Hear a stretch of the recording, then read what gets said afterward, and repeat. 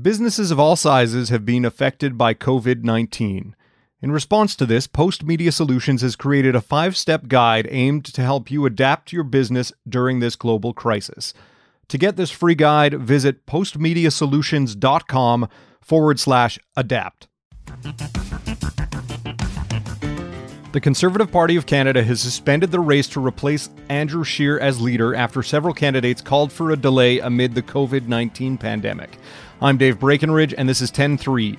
The National Post's Brian Platt joins me to talk about why party officials came to the decision and why not everyone wanted to see it stopped. Plus, we'll get you up to date on the latest COVID-19 news from the feds. Don't forget you can subscribe to us on Apple Podcasts, Stitcher, Spotify, wherever you get your favorite shows. We'd also love it if you could leave us a rating, a review, and tell your friends about us. So, Brian, after weeks of debate around the race to replace Andrew Scheer as Conservative Party of Canada leader, party brass made the decision late Thursday night to put everything on hold. Now, walk me through that decision and why they eventually came to the decision they did. Yeah, there had been a lot of debate in the party over the past month about what to do with the leadership race. The organization that really matters here is the Leadership Election Organizing Committee, which is LEOC by acronym. And LEOC is the one that it was appointed by the party to run its race. And so LEOC had the power to make decisions about deadlines and also about whether to extend those deadlines and whether to extend the race and what to do about this.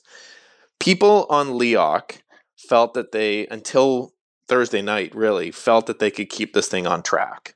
And despite many concerns from other people in the party, including from some of the candidates, including from many party strategists and organizers, a lot of people felt the Conservative Party should suspend the race. LEOC felt they could still do it.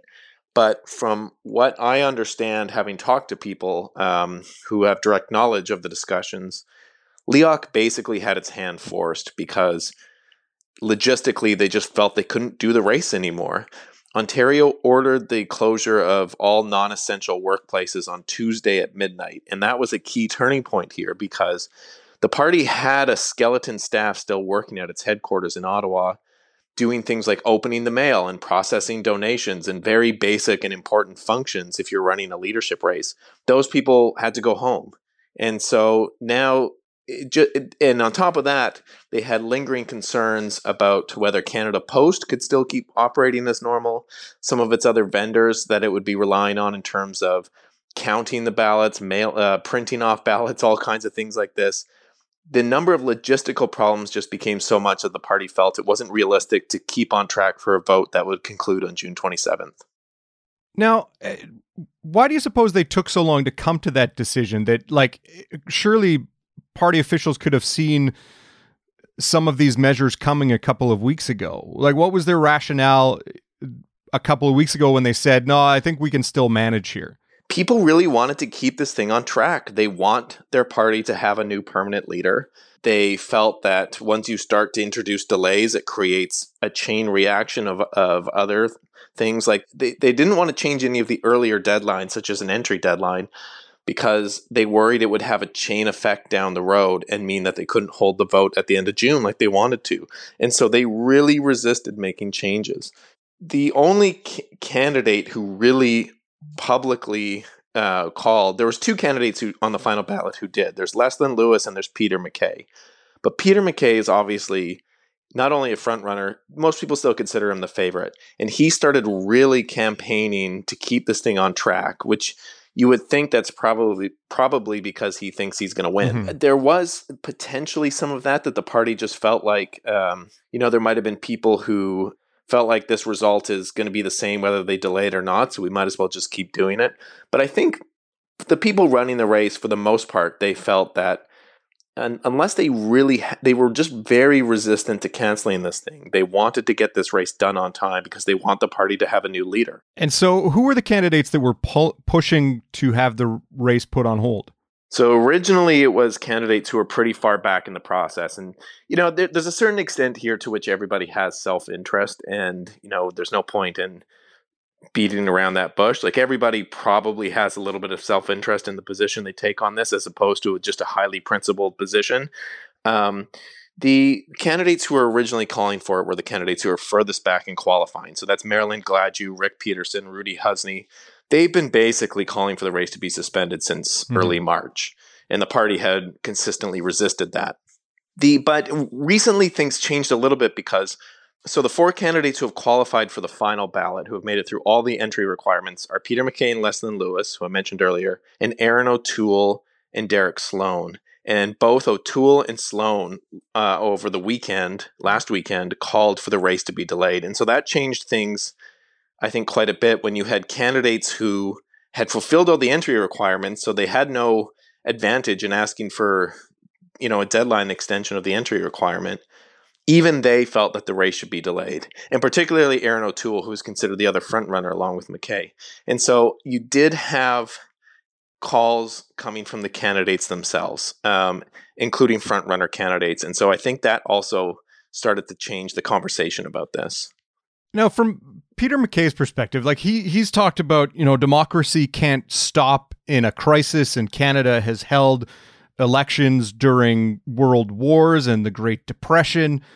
What is his rationale for wanting to get this over and done with sooner rather than later, especially if Parliament may not be sitting, everyone's kind of really hunkering down due to COVID-19?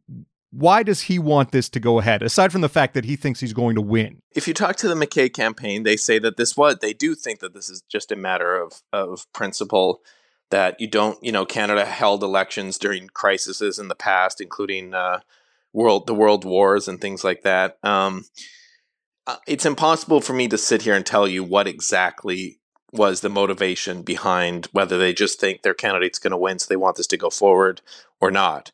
I can't read their minds, but I think people can draw their conclusions out of the fact that candidates who are seen to be further back have generally called for this thing to be delayed, and the guy who is expected to win has kept this thing on, called for this thing to be kept on track. Peter MacKay's campaign made the choice on Thursday to really publicly campaign for keeping this on track. They sent out an email blast to all their supporters. They hit social media very hard, and he did 2 national TV interviews as well, saying, the party must keep democracy going. We cannot stop this race from happening. And then, despite all of that, on Thursday night, the party still made the decision to suspend. So MacKay burned up a lot of political capital calling for something that didn't end up happening. I think there's a lot of people in the party scratching their heads about that. Do you get the sense, though, that there's some conservatives who want the opportunity here to rally around a leader to kind of be the new public face of the party amid crisis? So, for selfishly political reasons, when they come out of the race, they have someone who is a potential prime minister who can show his own brand of leadership through this pandemic crisis. And then should we get to an election in the next 18 months to 2 years, we have someone ready to go who's battle tested. The reason why the party resisted suspending the race is because they want a new leader.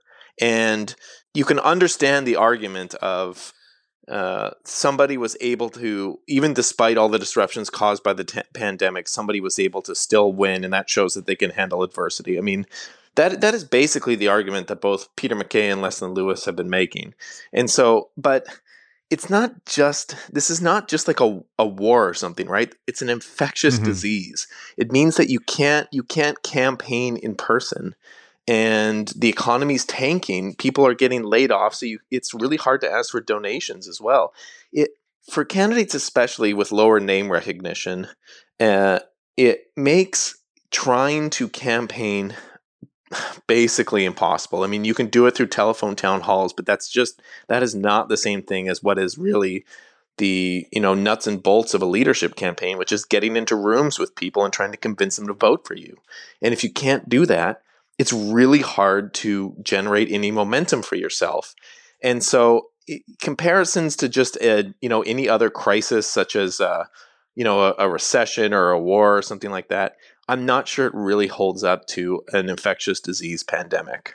Now, debates that were scheduled for April are canceled, and the convention at the end of June, that's been put on hold as well. When is everything supposed to get back up and running? For now, they said we're for sure suspended till May 1st. So that by suspended, they mean they're not going to do any of they're not going to process any donations.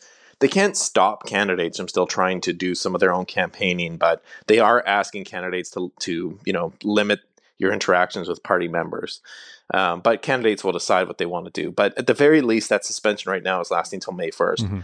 Like everybody else in society, they're going to have to wait and see what happens now with the progression of this disease and whether it keeps spreading through society, Canadian society, or whether we start to get a handle on it in April. And once that we get a better picture of where this is all going, the party can then decide. There's two main options. They can try to hold the vote later in the summer, like late July probably or August, and that is still possible. They also have a policy convention coming up in Quebec City in November. And so they could, to be very safe, they could also just say, all right, we'll combine this, we'll do the leadership vote at the same time as we have our policy convention. That is pushing things off a long way. But like leadership races, many parties hold leadership races that last a year. This was always quite a short leadership race in that it was lasting only 6 months. So it's not crazy to extend it to November, but I know there's a lot of people in the party who still want to get this thing done. Yeah. Well, I guess, like many things in the world right now, this is definitely up in the air and we'll be watching for updates. Brian, thanks for your time. Thanks a lot. Now let's get you up to date. On Friday, Prime Minister Justin Trudeau announced new measures to help small and medium-sized businesses that have been hit hard by the COVID-19 crisis. The government is offering a 75% wage subsidy backdated to March 15th to help smaller companies avoid layoffs. This follows a previous 10% subsidy announcement, which the Prime Minister now acknowledges isn't enough. The feds will also guarantee small business loans of up to $40,000, interest-free for 1 year. And despite earlier plans to tax its $2,000 monthly emergency benefit, the government will now send approved recipients the full amount. That's it. You're up to date. 10-3 is produced by Carson Jarama. Theme music by Bryce Hall. Thanks to my guest Brian Platt. More from him at nationalpost.com. I'm Dave Breckenridge. Thanks for listening.